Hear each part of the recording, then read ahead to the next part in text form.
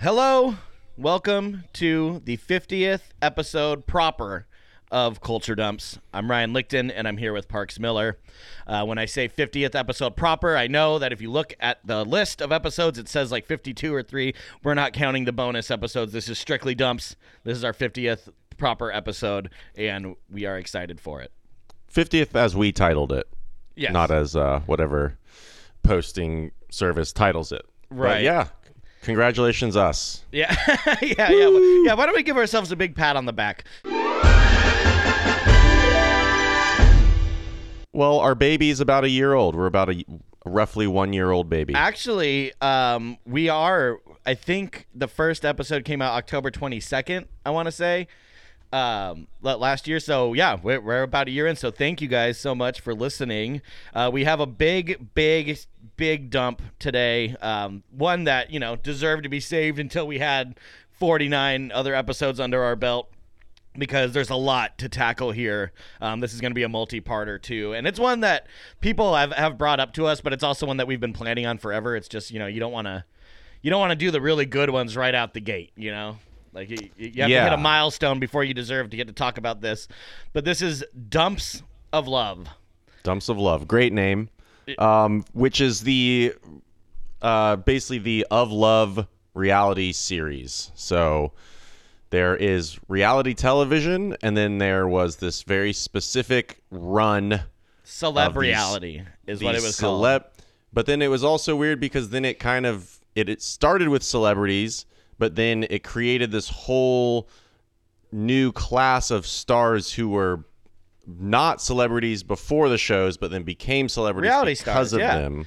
Yeah, but very VH1 specifically. had a very good thing going because, like what started with real celebrities, and not even A-list by any means, like spawned off and like became its own like self-sustaining well of entertainment, because they created their own class of celebrity that was specific just to their network and their brand. And it really does kind of like these shows, the Of Love shows, and we'll get into what they all mean and where they all come from and all that, but it's truly like a characteristic of the time.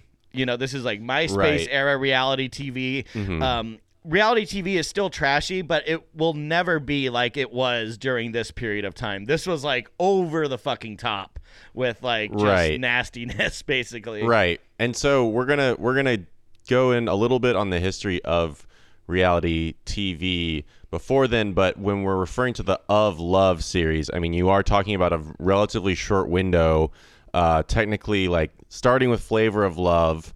And it goes 2006 a little bit further. But I'm just saying the of Love. We're going to give a first. Yeah, that's 2006, and then it ended around 2010. Right. So that's kind of the meat and potatoes. But obviously, at Culture Dumps, we're going to bring in lots of other things that relate and are tangential to it.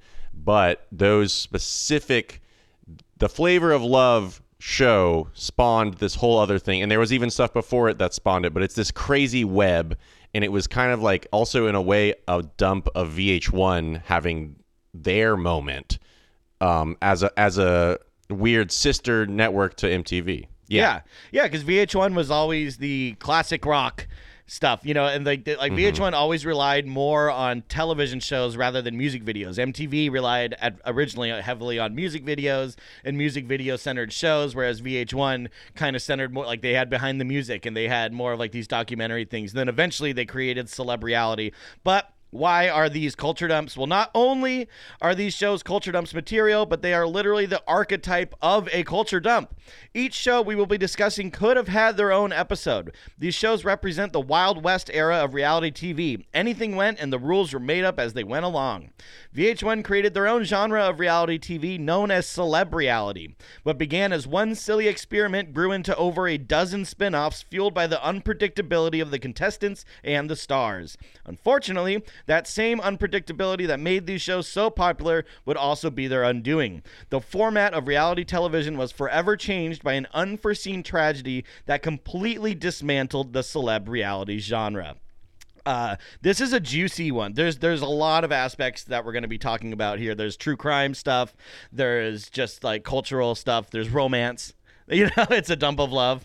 There's sex. This is just a great thing for us to cover, and I'm very excited for it. We watched collectively easily like 100 plus hours of this shit. Yeah. Like, I mean, and it's like I'm dumber now. Yeah.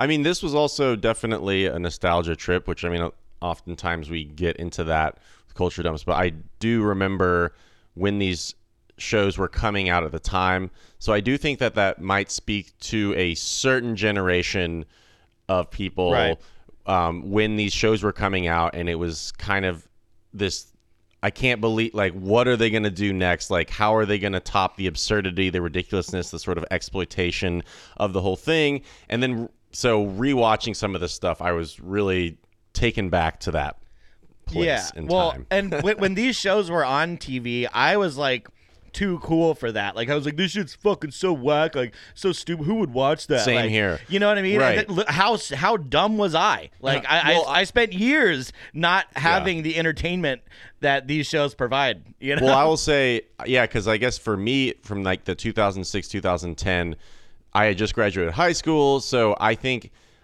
at that moment I discovered them, especially because some of them involve musicians, Flavor Flav and Bret Michaels. And so to me, I was appreciating it as this hipster being like, I'm into all my cool music. And then to me, Bret Michaels was kind of, a lead singer of Poison, sort of represented, all these things about the stuff I was very, kind of morally opposed to as a musician. So I was watching it very ironically, being like, look at this trash, look at this garbage. But now, kind of revisiting it, it's like they knew what they were doing. They knew what they were doing, and they weren't as, like, I just really was taking it at face value that all these people were as stupid as was being presented. Now, that's going to be, at least for me, this big thing I'm wrestling with reality TV is like what part of it is real and what isn't. And I think that it's actually pretty geniusly, the lines are geniusly blurred. Yeah. And it is very hard to tell sometimes it's like what wrestling. Was orchestrated or not. It's like, with professional wrestling, like, that the like when people say wrestling's fake, it's like, well, no, the matches are predetermined, like who's gonna win, but like you can't fake a chair to the face. You know what I mean? Exactly. It's like, and this is like the chair to the face factor. But we have to get into the dawn of reality TV. So reality TV has come to dominate entertainment. What is now a multi-billion-dollar industry has its roots in experimentation and high-risk production with little to no payoff. The true roots of reality television are often debated, but here at Culture Dumps, we think without a doubt reality TV began in 1973 when PBS released their miniseries An American Family. The documentary-style series focused on the Loud family, no pun intended, a suburban family living in Santa Barbara, California. The parents, along with their 5 children, were shown going through good times, hard times, laughter, and arguments. The show sparked a national inquiry into whether or not the show was actually real, a question that is still asked of reality TV to this day. HBO made a movie about that called Cinema Verite. James Gandolfini's in it. I believe he plays the director. And it's considered to be kind of the inspiration for all of these like situational reality TV shows where it's like just like people living in a house, you know what I mean? Right. That had never been done before. Putting the camera in an everyday situation and just saying like, this is going to be the show. It's not, you don't have scripts, you don't have these fantastic action sequences, or you don't have this made-up drama. Yeah, you don't have actors, and that is a relatively, at some point, that was a new concept. We're so inundated with it now, and now we have social media, Instagram, where you can kind of have every little bit of your boring-ass day-to-day life broadcast for everyone. But at a time, that was seen like, oh, whoa, that's a new idea. Right. But also it was met with like, why would I want to watch this? Like, I live with a family. You know what I mean? Right, So right. it's this whole thing. So due to the criticism... Too soon. Right, too soon. Yeah, and due to the criticism of An American Family, we would not see anything like it for decades. However, in the 1980s, we saw a couple other seedlings of reality TV. For instance, Cops and America's Funniest Home Videos. And an argument could be made that game shows also influenced the creation of modern-day reality TV. Because, again... like you don't know what's going to come out of these people's mouths. They're just average people. Like, let's see what really happens. There's a risk. There's a chance it's anyone's game. But in 1992, MTV aired the first season of The Real World, which, according to David Yontef, a reality TV expert and host of the vastly successful reality TV-based podcast Behind the Velvet Rope, was the very first reality show. As far as we know reality shows today, yes, The Real World is definitely the first. Right. Yeah, I mean, though it is interesting, Cops is this interesting outlier because in a way, Cops is the first reality show, but it's so completely predicated. I mean, it actually involves the police. So it is like it's in its own genre, and it's not really like for fun, I guess. Fun for because us. It's actual cops and people are actually getting arrested on camera. But so yeah, you can't really consider it that, but it is like this weird thing. Also, Cops has been on TV for this incredibly long amount of time. Right, and it's coming back on the new Fox News owned station. Go figure. Right. The only people that want to make Cops again. Right, but yeah, The Real World. Yeah, is was the first. Especially because then there was this whole idea of let's put people in a house. Let's have our own house, and then we have the people come into that house. Yeah, we cut them off from the rest of the world. They're pulled. Right. These people would never have met each other. It's that kind of makes it. That kind of makes it different than a documentary. Whereas like An American Family is kind of in between because it still sort of is like documentary style, which of course that's been going on forever. But when you create the house, you're kind of creating this like weird like zoo petri dish environment where exactly, and then you can put cameras everywhere and sort of it is like a human experiment. Like let's put these different people from different walks of life in the house and see how they're gonna react. Yes, and that started everything. I also just want to say really quick. America's Funniest Home Videos, the reason why we consider that reality TV is because people are sending in these real things, and like rather than having to write like slapstick skits, you just like put on the video of the dad getting whacked in the nuts at a t-ball game, right. And that's fantastic. But my favorite moment from Cops ever is one where they get called because the guy got shot, and when they come into the house, he's sitting there like holding his stomach, and he's like, "I'm so stupid," and they're like, "Why? What happened?" He's like, "Well, I was trying to scare my uncle, and when I came around the corner, he shot me." Like, so this guy's like hiding from his uncle. Right. And then fucking when he goes, boo, the uncle thought someone was like sneaking around his house, so he shoots him. He's like, "You idiot." But that's great. So at the turn of the millennium, there were 3 shows that completely changed the way television was produced and altered the course of entertainment history forever. In 2000, the competition show Survivor aired its first season. Survivor took a group of people from all different walks of life, stuck them on an island, and had them compete against each other in physical challenges for $1 million prize.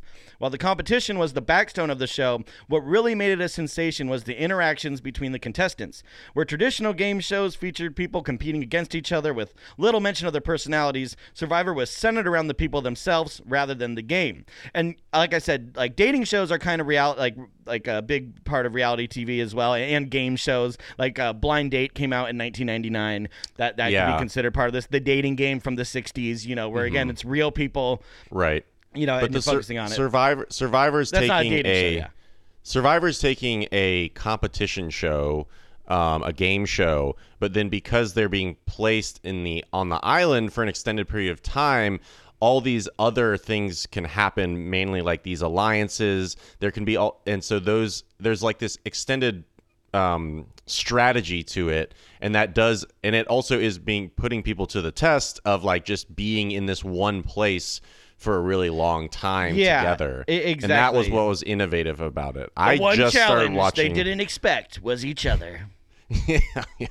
Yeah. I just started watching Survivor last year, and I actually really love it. I also think I had turned my nose to that, and I was too cool for that when it came out in the 2000s. I watched it when it was out. I watched it with my actually parents. like, damn, this is actually like a good show because reality TV does have this stereotype, and I think that this being sort of before these love shows when things got so ridiculous, I just assumed it was going to be this kind of manufactured drama, and then what I realized is it's a bunch of people who are legit trying to win $1 million and doing like crazy strategy for it, and Yeah. I was extremely entertained by Survivor. And Survivor is great because, like, these people, they're, like, starving. They're, like, getting fucking parasites and, like, sunburns and all this crazy shit. And then, like, they're, like, and then they have to, like, battle each other in climb this fucking net, kind of thing when they're, like, starving. And it's, like, you win. And it's, like, here's a fucking bag of Doritos and a Pepsi. And they're, like, oh, yes. Like, it's, like, it's gonna until hit they gave different. them the $1 million, they really didn't, like, have to give them too much to keep them motivated. It's, like, you can have a cheeseburger. And they're like, no, like, I have to get that cheeseburger. And, like, it just becomes, like, this thing. So in March of 2002, we were introduced to the first family of rock and roll, the Osbournes. Crazy. Hey, but that's how it goes. Millions of people living as foes. The Osbournes was the first reality show to have zero structure. According to the creators and the Osbournes themselves, the first season was completely touch and go. Ozzy Osbourne was already an icon, but overnight, his family became major celebrities, and this show established the format of having no format.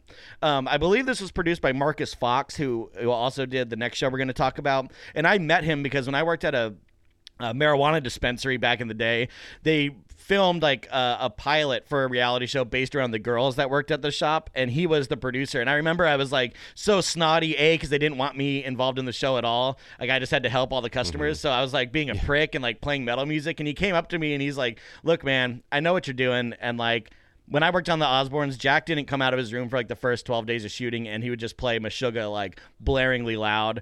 He's like, you're not gonna fuck with me.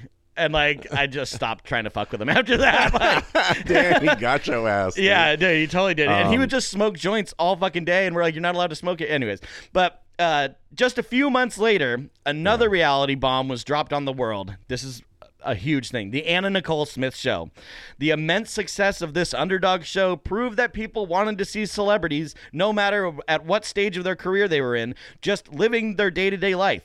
The unintentional chaos proved to be a ratings magnet, and that is when Mark Cronin and Chris Abrego got to thinking, if one B to C list celebrity on a reality show is good, then having a whole house full must be better.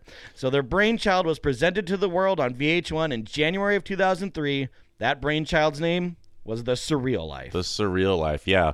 But I do want to say before we get into The Surreal Life that both with Anna Nicole Smith Show, which is deserving of its own dump, and the Osbournes, there is something about it that, I mean, you can't really say either of these people were in their prime of their careers when these shows happen. And so I think that Exactly. I think there's always been sort of, you always want to see the Beyoncé's, Metallica's, Lady Gaga's, like, in their moment. You want that documentary of them, working on that album or doing their greatest. Yeah, unless piece it's and kind of, Saint Anger. Then you get turned right. into a dump. Of course. But again, with Metallica, they were recording all of their albums. They were filming all of their albums at the recording process, and usually it just went to the fans, and Saint Anger kind of grew its own legs as its own thing. But there's so much footage of all the Metallica, doing even like Black Album and And Justice for All and all that stuff. But with Ozzy, like, for me, even though I liked Black Sabbath, there was even for me of that generation where I didn't understand. I was like, what the fuck is wrong with Ozzy Osbourne? Like that, I think to a whole generation of people, like, didn't realize that he was this badass fucking lead singer of Black Sabbath, and like The he Prince was of this like Darkness.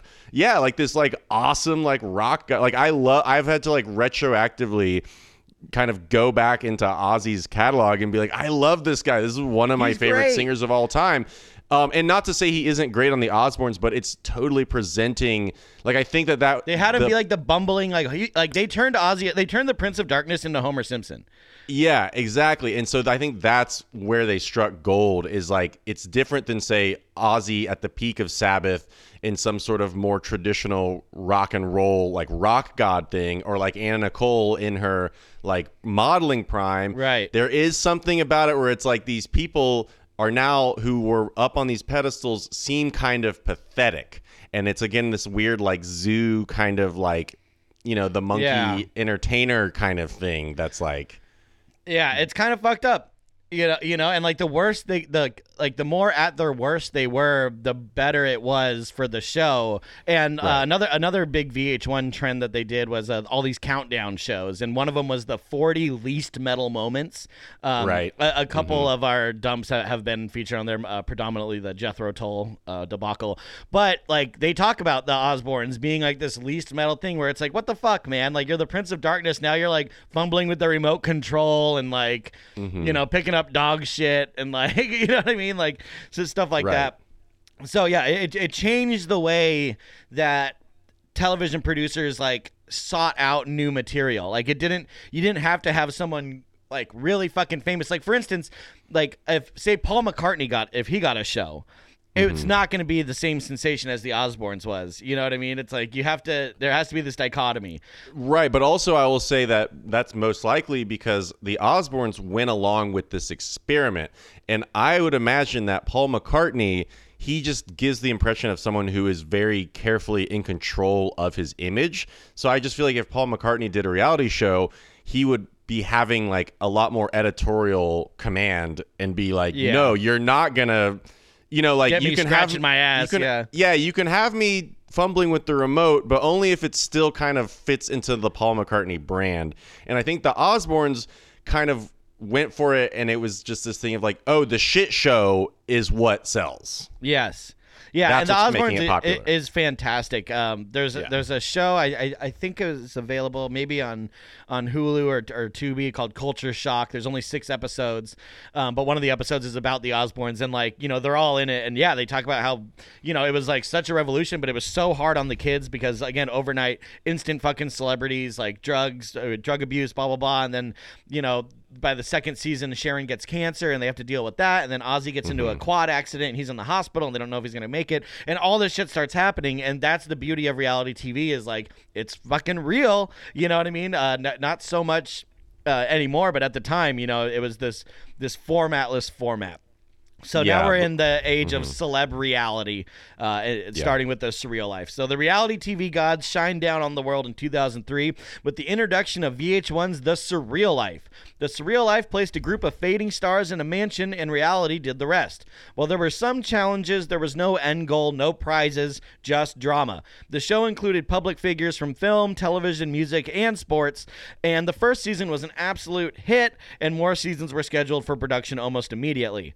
The first season's really great. There's one season in particular that we'll talk about that is the best.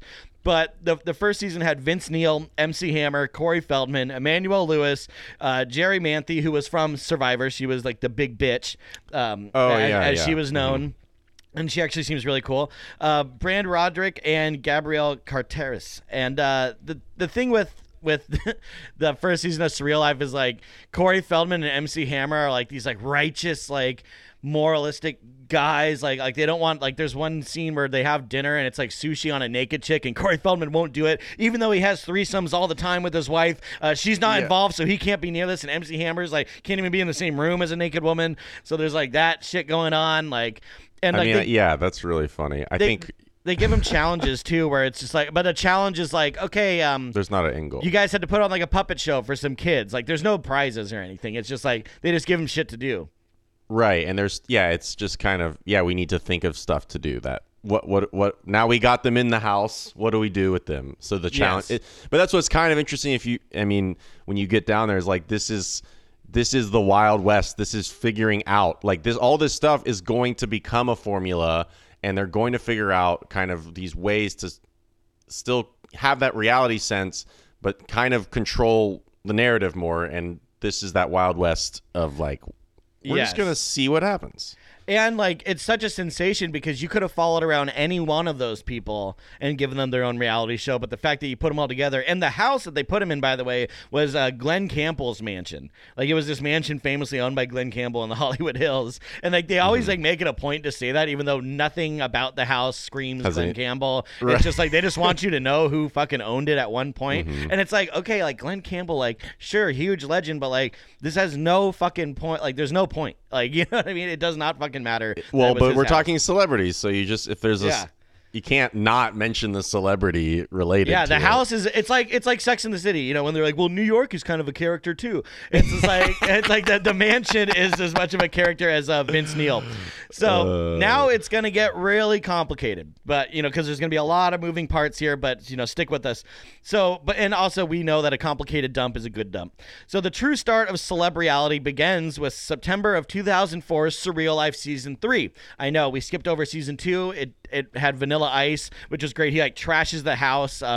They have Ron Jeremy's on that one. He has pet turtles. Ron Jeremy is now probably going to spend the rest of his life in prison. Tammy Faye Baker was on that one. One of the challenges that they give them is they have to work at. Yeah, you remember that one. And they have to work at a fast food place. And Gary Coleman is their manager, and Vanilla Ice picks up Gary Coleman and is holding him over a fryer, and he's like, I'm gonna put you in there unless you say what you talking about, Willis. And it's just and everyone's just like, oh my god, you can't pick up a little person, what are you doing? And it's so bad. Yeah. But season 3. Now, season 3 is really where all of this stuff starts. So the cast of that season was made up of Charo, Dave Coulier, Ryan Starr from American Idol, Jordan Knight of New Kids on the Block, Bridget Nielsen, and Flavor Flav. And out of all of the insane things to have happened on that season, the one that really stood out to viewers and network executives was the unexpected love affair between Bridget and Flav. Yeah, now, Bridget, who's model actress 80s mega babe, know? Yeah, and by that time she was like a cigarette. She was she was a cigarette. And I saw her recently on or not even recently. I watched it recently. It was filmed years ago, but it was an Oprah Where Are They Now? And she's like, it was 10 years after all of this Flavor Flav shit had blown over, and she's like, stop talking to me about it. And she looked much better, by the way. She was drinking so much during that time, she said, drugs, the whole deal. She looked much better, better than she did 10 years before, which is always impressive. But that season's fucking crazy. And yeah, Bridget, I mean, she's always getting naked. At one point they bring in Chippendales dancers, and she gets butt naked and is dancing like a fucking Slender Man. It's insane. And just smoking and drinking the whole time. She's always wearing a one-piece bathing suit and a baseball hat, which is just not it's just a weird look. Yeah, it is. 2000s look. I'll say that. That's a 2000s look. Yeah, and then but the best one of the main things that stand out obviously is their love affair. They're making out. She's over a foot taller than Flavor Flav. Flavor Flav's 5'3", and she's 6'2". So it's just this weird, weird thing. And he's in the jacuzzi with a clock around his neck and Viking horns, making out with this Scandinavian ex-goddess who was married to Sylvester Stallone for a while. Yeah. It's just totally bizarre. And he's just you feel my boner? You feel that? It's totally surreal. It actually is surreal. And because this, and as you're going to get into it, I mean, this was not planned. They didn't. There's no way that this could have been predicted. And this is the butterfly effect, where this butterfly flapping its wings is going to create this monster shitstorm of reality TV. Yeah, what they thought was going to be a butterfly became Mothra, essentially, is what's happening here. And the fucking on top of that, because there were so many musical people Charo and Jordan Knight and Ryan Starr and Flavor Flav, for one of their challenges they have to write and record a song, and it's this big drama, blah blah blah. But the song's called "Live My Life," and I want to play some of that right now.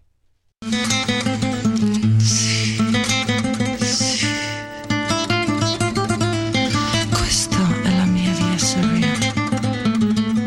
Questo è il mio amore per la vita.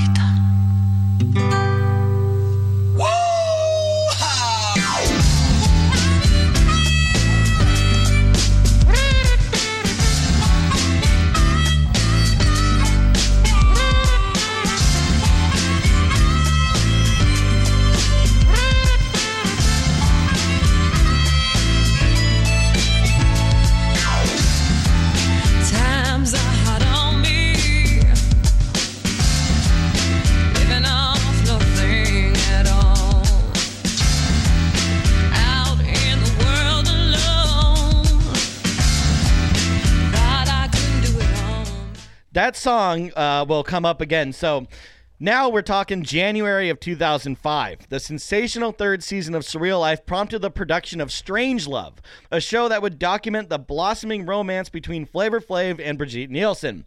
The show was half kissing and dancing to their song from the Surreal Life.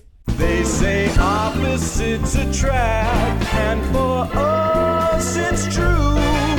'Cause you're not like me, and I'm not like you. That's right. It all seems crazy, but I wouldn't change this strange, strange love. As well as fights, most likely due to their rampant and blatant consumption of alcohol, as well as their obvious but not on camera drug use. But all good things must come to an end, and the couple split. This show's fucking crazy. Like, he takes her, like, first of all, he goes to Europe and they stage it. This is when they start, like, staging stuff, you know, in the celeb reality world. And he goes to, like, I think it's Italy or Spain, and he's trying to find her.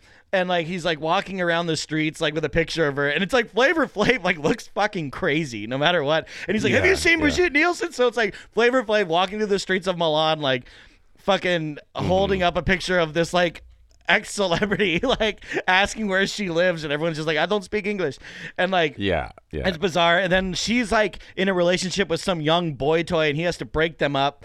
And he takes her to meet his family, like, in the neighborhood he grew up in, kind of like a rough spot, you know. And they're in there, and everyone's looking at Brigitte Nielsen like she's a fucking alien. And, like, and they're dancing to their own song, like, showing, like, yeah, we made this song on our show. It's just a fucking crazy thing. But there's also a great scene where he's gonna take her to meet his mom at church, and it's like classic, like, you know, like Baptist church style, like big church hats, you know, the Sunday brunch, the whole deal. And she has to get, like, shit-faced before she can go. And, like, she does. And again, walks into this church. Everyone looks at her like fucking E.T. just walked in, because she's, like, so fucking tall, so crazy. They are just visual. I mean, like, whatever producers, you know, when this happened, who were on this show, were just like, holy shit, we've just struck the gold mine. Yeah. Like, I mean, because you can't make this up. And yeah, they do visually look it's quite a combo. It's an odd couple. That's I mean, for sure. It's strange love. And I mean, often it is not necessarily in our society. You don't usually see, like, the man shorter than the woman. I know that's, like, a huge generalization, but there always seems to be this sort of natural tendency where, like, sometimes people just think that looks odd, and she is a lot taller than him.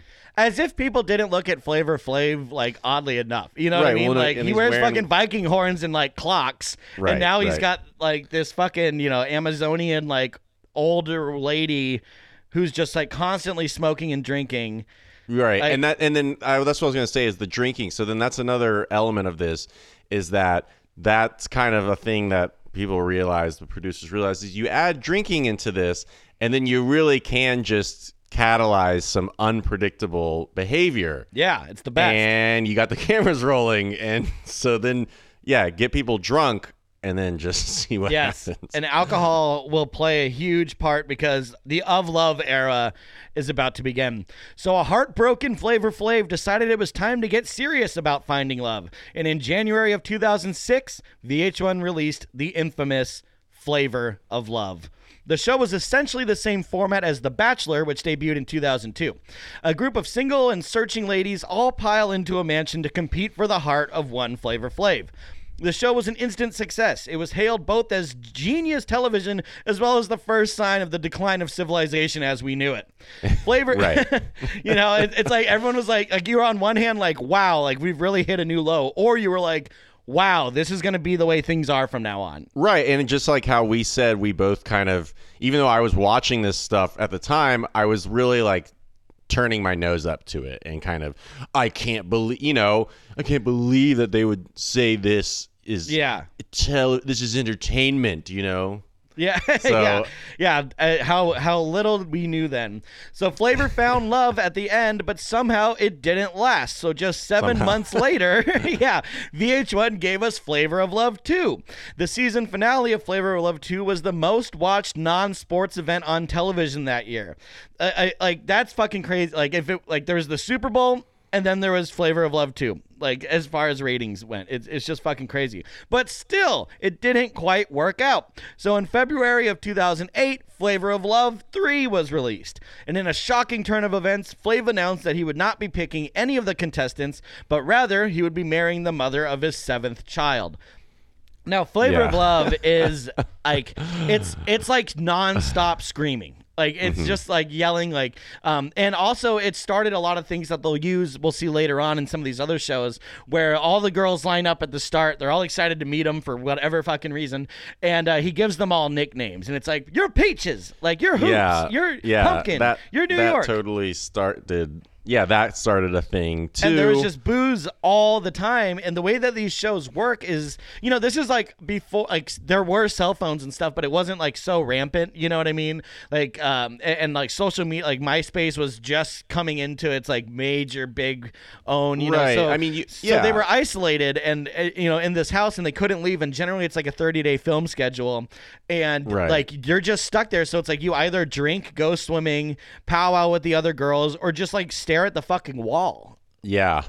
And actually, sometimes they would even, before filming started, they would just have the contestants be in hotel rooms for a number of days until they had kind of before they got them into the house. Yeah. They could just be in a hotel room waiting for anywhere from like 3 days to a week. And it's just, you're not supposed to have any contact with anyone else. So you're just literally just in a hotel room for a week. Food's being served to you. It was prepping them for COVID. Yeah. They had to quarantine the women. But yeah, and like, again, the show is fucking crazy. And like, another good thing that they would do is have the reunion. So like, famously Pumpkin spits in Tiffany Pollard's face, aka New York, who we're going to get into right now. And like, that's like crazy. And then, they have the big reunion and everyone fights and screams and it's fucking genius. But Flavor of Love did not just provide us with hours upon hours of wholesome family entertainment, but also a new celebrity superstar, Tiffany New York Pollard. New York was the 2-time runner-up of Flavor of Love, known for being extra dramatic and just kind of extra. I Love New York Season 1 premiered on January 8, 2007. Now this time, 20 men competed for the heart of their dream woman, and New York navigated the shark-infested waters of love with the help of her mother, who made a notorious cameo in Flavor of Love.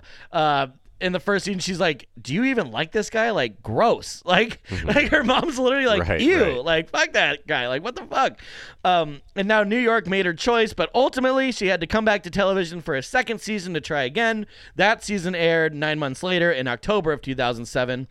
Now this is like, New York is the first one to, like, the first celebrity star that was a star because of these shows. Right, exactly. That's what we're saying. Like, Flava Flav was in Public Enemy, like, before it was celebs. He was an icon, but now because of this, you have New York, and her fame is coming from the show. That's her start. Exactly.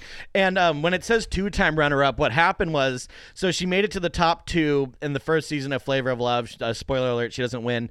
But then on the second season, he brings her in to help him like kind of like seed through the other girls and help him decide. Right. And then he brings her in as a contestant. She makes it to the top 2 again, and then he lets her go again, and she like flips the table and is like, "Why would you fucking bring me back if you weren't gonna pick me?" Which is like good, good question. But it's also smart because that's kind of the thing is like the winner, they get the prize is that they get whoever Flava Flav, and then obviously that's not gonna work out. The runner up gets their own show, their own fucking show. Yeah, and it doesn't stop there. Yeah. Also, it's worth noting that in between the Flavor of Love and like I Love New York, there was Charm School, Flavor of Love Charm School, which aired in April of 2007. It was hosted by Monique.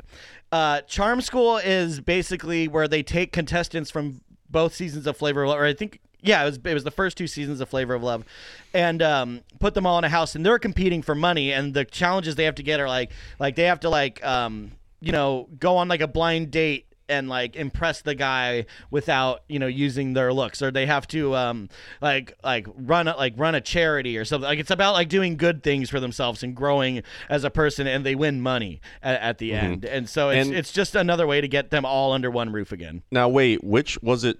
Charm School or Now, we talked about the Osbournes, but we have to go back because at some point Sharon Osbourne started becoming we'll involved. get there. I think that's going to be on the second part of this because, there's so much to go through here, folks. And I tried to nail all of these, and I realized, like, I got there's Flavor of Love Charm School, and then there's Rock of Love Charm School. Yes, and then there's the combination of the two for Charm School 3, but we'll get to all that. So New York landed 2 other shows that were more about self-discovery and personal growth. August of 2008's New York Goes to Hollywood showcased her acting skills as she attempted to launch a new career.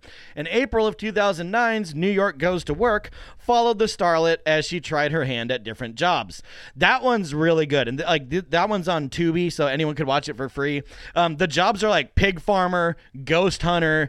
She didn't last long in the haunted house, go figure. Exterminator. One is it's a nudist resort employee, which they also did on The Simple Life with Paris Hilton and Nicole I was Richie. just about to say, we do need to include them into this like early days. Yeah, I mean, and that's happening like right around Osbourne's reality. and Anna Nicole era. Right. And so this show, New York Goes to Work, is very much like Simple Life.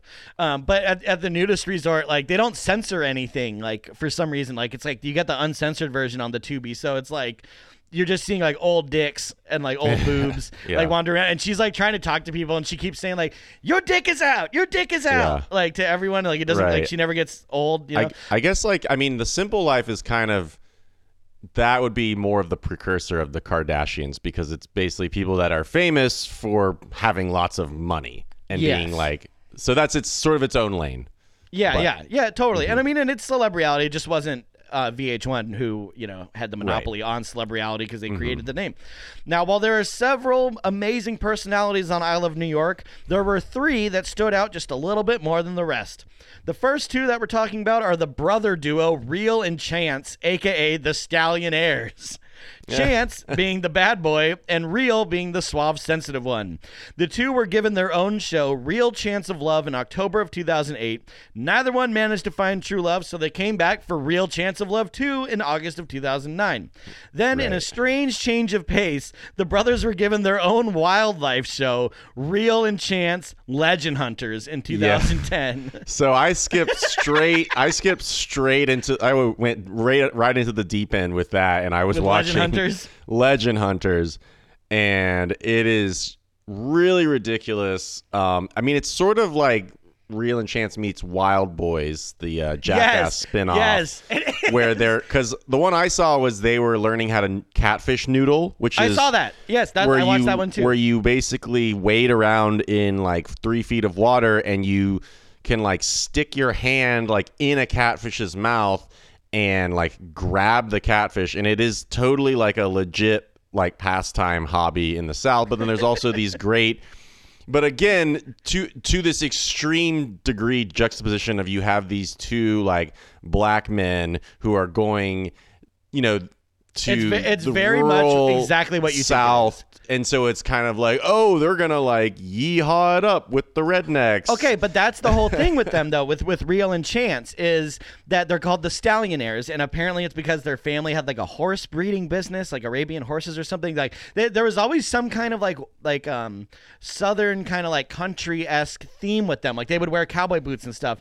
And I think it's Real. Well, one of them's like taller and one of them's shorter. One of them has like really nice, like straightened, silky hair. And like that one dresses like the evil pimp from like Superfly or something. Like, right. Like his character is very much Dave Chappelle as Rick James. I was just going to say that there is, when you're speaking of the look, all these shows, the aesthetic is extremely maximal. Like everyone is just like, the houses are like huge and like gaudy, and there's like always something like wrapped up around them, and there's just like sparkly mirrors and just alcohol everywhere. And then everyone just has like makeup, like crazy hair, like crazy stuff like all over their clothes, like so many textures going on. Even like the intros of the shows, it's like these weird, it's like they have the pictures of them, but then they have all these weird like animated sequences mixed in,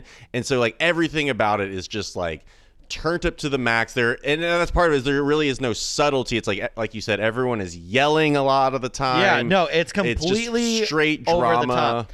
So the thing though with Real and Chance is like, first of all, what I love about them, because I did watch the first season of Real Chance of Love and a couple Legend Hunters, but what I love about them is like they truly act like they can't fucking believe that they got their own show. Like they really like ham it up, and like you could tell that they're like fully like, we need to take as much advantage of this shit as fucking possible. Oh, I forgot to mention, by the way, on I think it's Flavor of Love 3, there's twins that are competing as a team. That will happen again in another show later.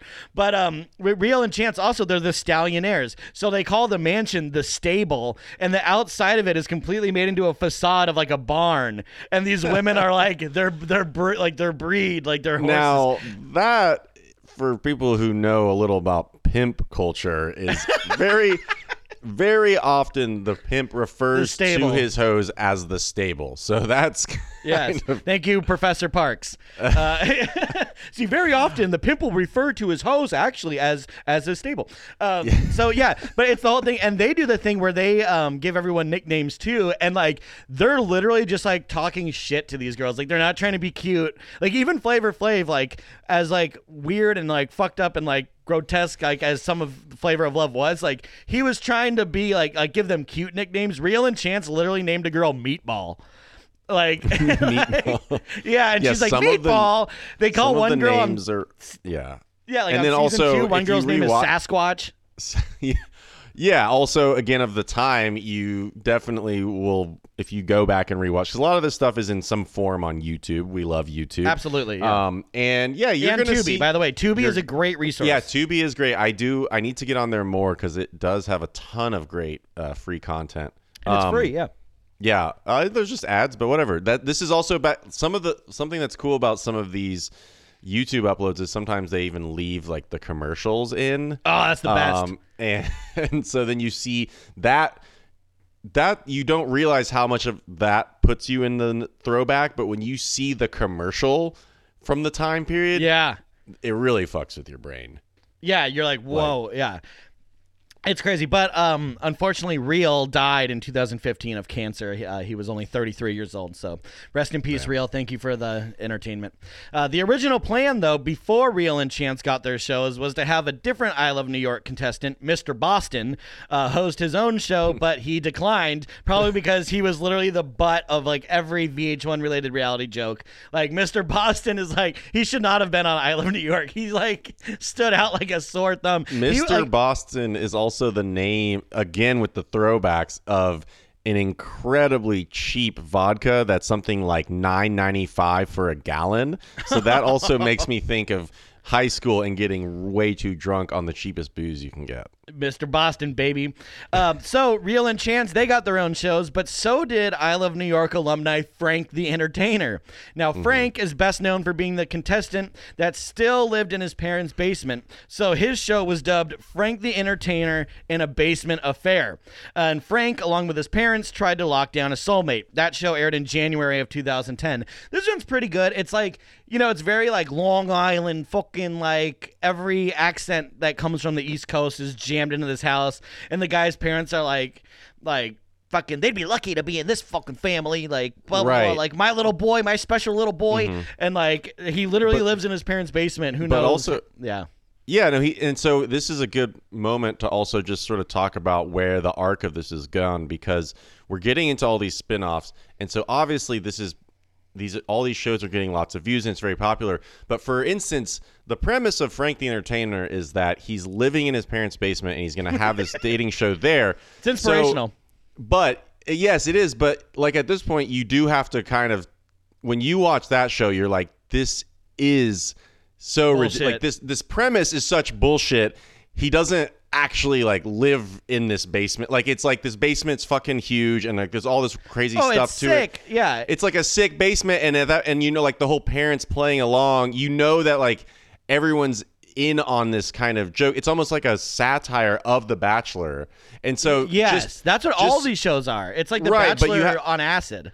Right, but I don't think it was so like, you know, Flava Flav was a success. You know, he was Public Enemy is one of the biggest rap groups of all time. So as ridiculous as you think, it's still like the idea of like someone with cachet. But now you're talking about like sort of a third-rate reality star who's quote unquote living in his basement. So that's what I mean is that it went from Surreal Life where Flav and Bridget Nielsen, like, there was no way to predict that they were going to actually like fall in love and have this crazy romance. And then now you've gotten to this thing where like, wait, how can we like create a ridiculous situation? Let's have Frank live in his basement. Yeah. And so it's already evolved to this thing of like, now the producers are like, what can we do to kind of keep up the insanity?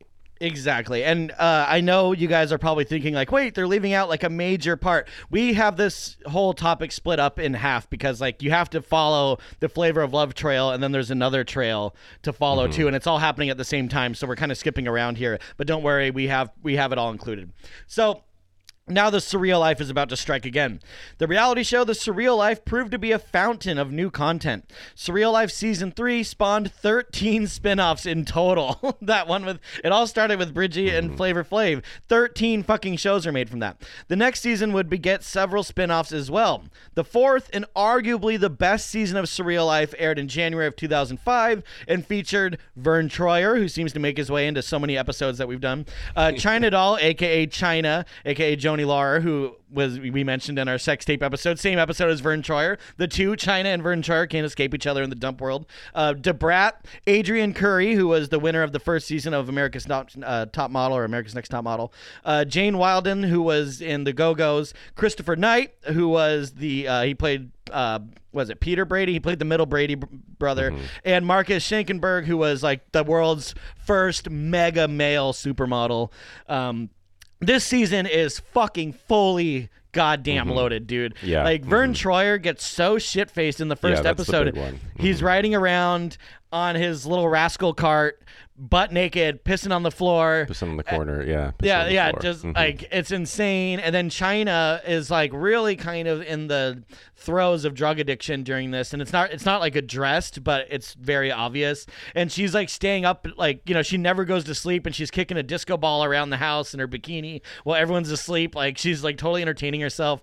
Marcus Schenkenberg, he has no idea why the fuck he's there. Debrat has no idea why she's there. She pretty much stays in her room and plays video games all day.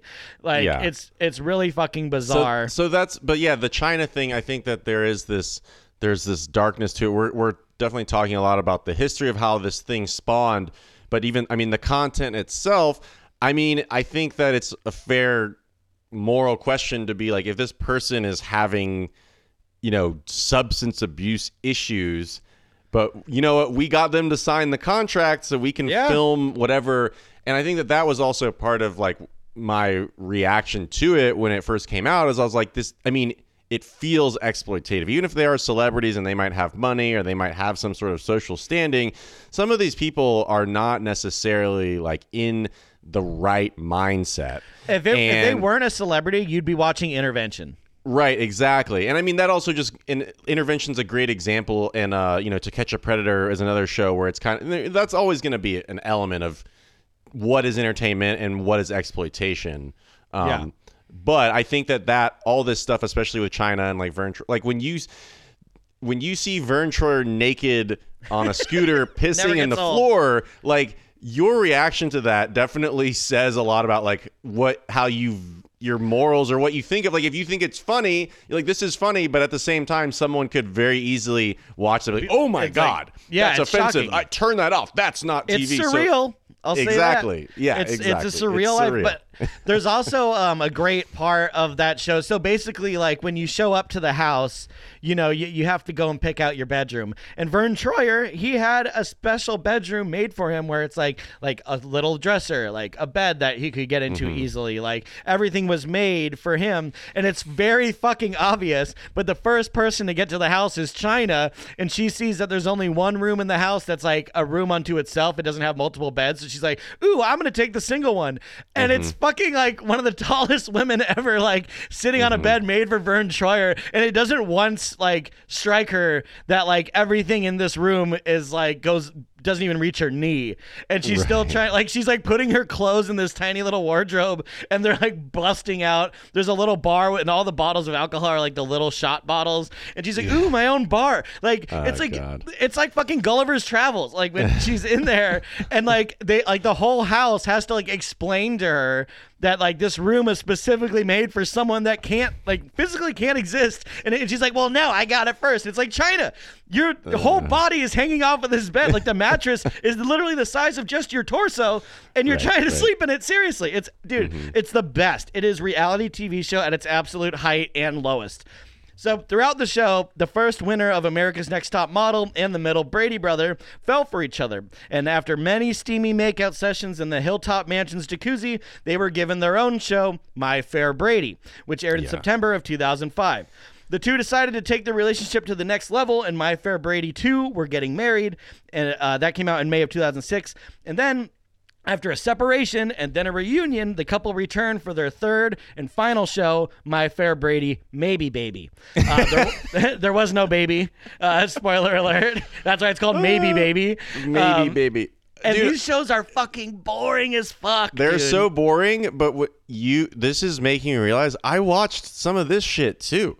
I mean, but I guess in 2006, 2005, I was still in high school, so maybe I just was constrained by like what I could actually do because I was still living in the house, my parents' house. But I remember watching this one as well. Yeah, like, they it's were just all mindless. because it's just you just like VH1, you know, and it's kind of like maybe you'll get that one classic rock section of videos for an hour. Yeah, maybe it'll be behind and the then music, Motley Crue, and maybe it's My Fair Brady. Maybe, but it Baby. didn't matter. I can't believe I watched My Fair Brady. And Yeah, it's I didn't awful. Think about it. So this is funny though. The reason why they separated was because because Knight, like Christopher Knight, thought that Adrienne Curry was a lesbian and cheating on him because as a gift in one of the seasons she presents him these like sexy photographs of her posing nude with another girl. Like, hey baby, like thought you might like these, and he's like, what the fuck? Like, so you're a lesbian and like you're cheating on me? And she's like, no, and like they end up getting like separated. And then they get back together and get married, and then maybe baby, but no baby. But I just love that, like, just total like obtuse reaction to this like sexual gesture, like where he's just like oh gross, like what the fuck, like, you know what I mean? So that concludes the first half of our coverage of Celebriality, aka the Of Loves, aka Dump of Loves. Next week on Culture Dumps, we will be covering our favorite The Rock of Love series and all of the spin-offs that came with that. This is those are really, like, I mean, these are all great, don't get me wrong, except for My Fair Brady, which is a snooze fest. But Rock of Love is really where it's at as far as all this shit goes. So very excited to be doing that. Again, thank you guys, you know, for allowing us to, you know, or for giving us the motivation to continue Culture Dumps for a whole year. Can't believe it's been a year, and I'm so glad this is what we landed on. If you want more, also I posted like the first episode of most of these shows on our Patreon, patreon.com/culturedumps. We got all kinds of stuff there. We're going to be putting up a few extra bonus episodes of our side series Squirts. So, you know, and there's plenty of Podcast 99 shit on there as well. So that helps us out. Also, make sure you guys subscribe on whatever platform you're listening to, rate it, leave a review. That shit helps us just as much as subscribing to Patreon. But without further ado, if you have any suggestions, follow us on Instagram and send us a message at Culture Dumps, or you can send us an email at culturedumps@gmail.com. I'm Ryan Lichten. I've been joined by Parks Miller, and keep on dumping.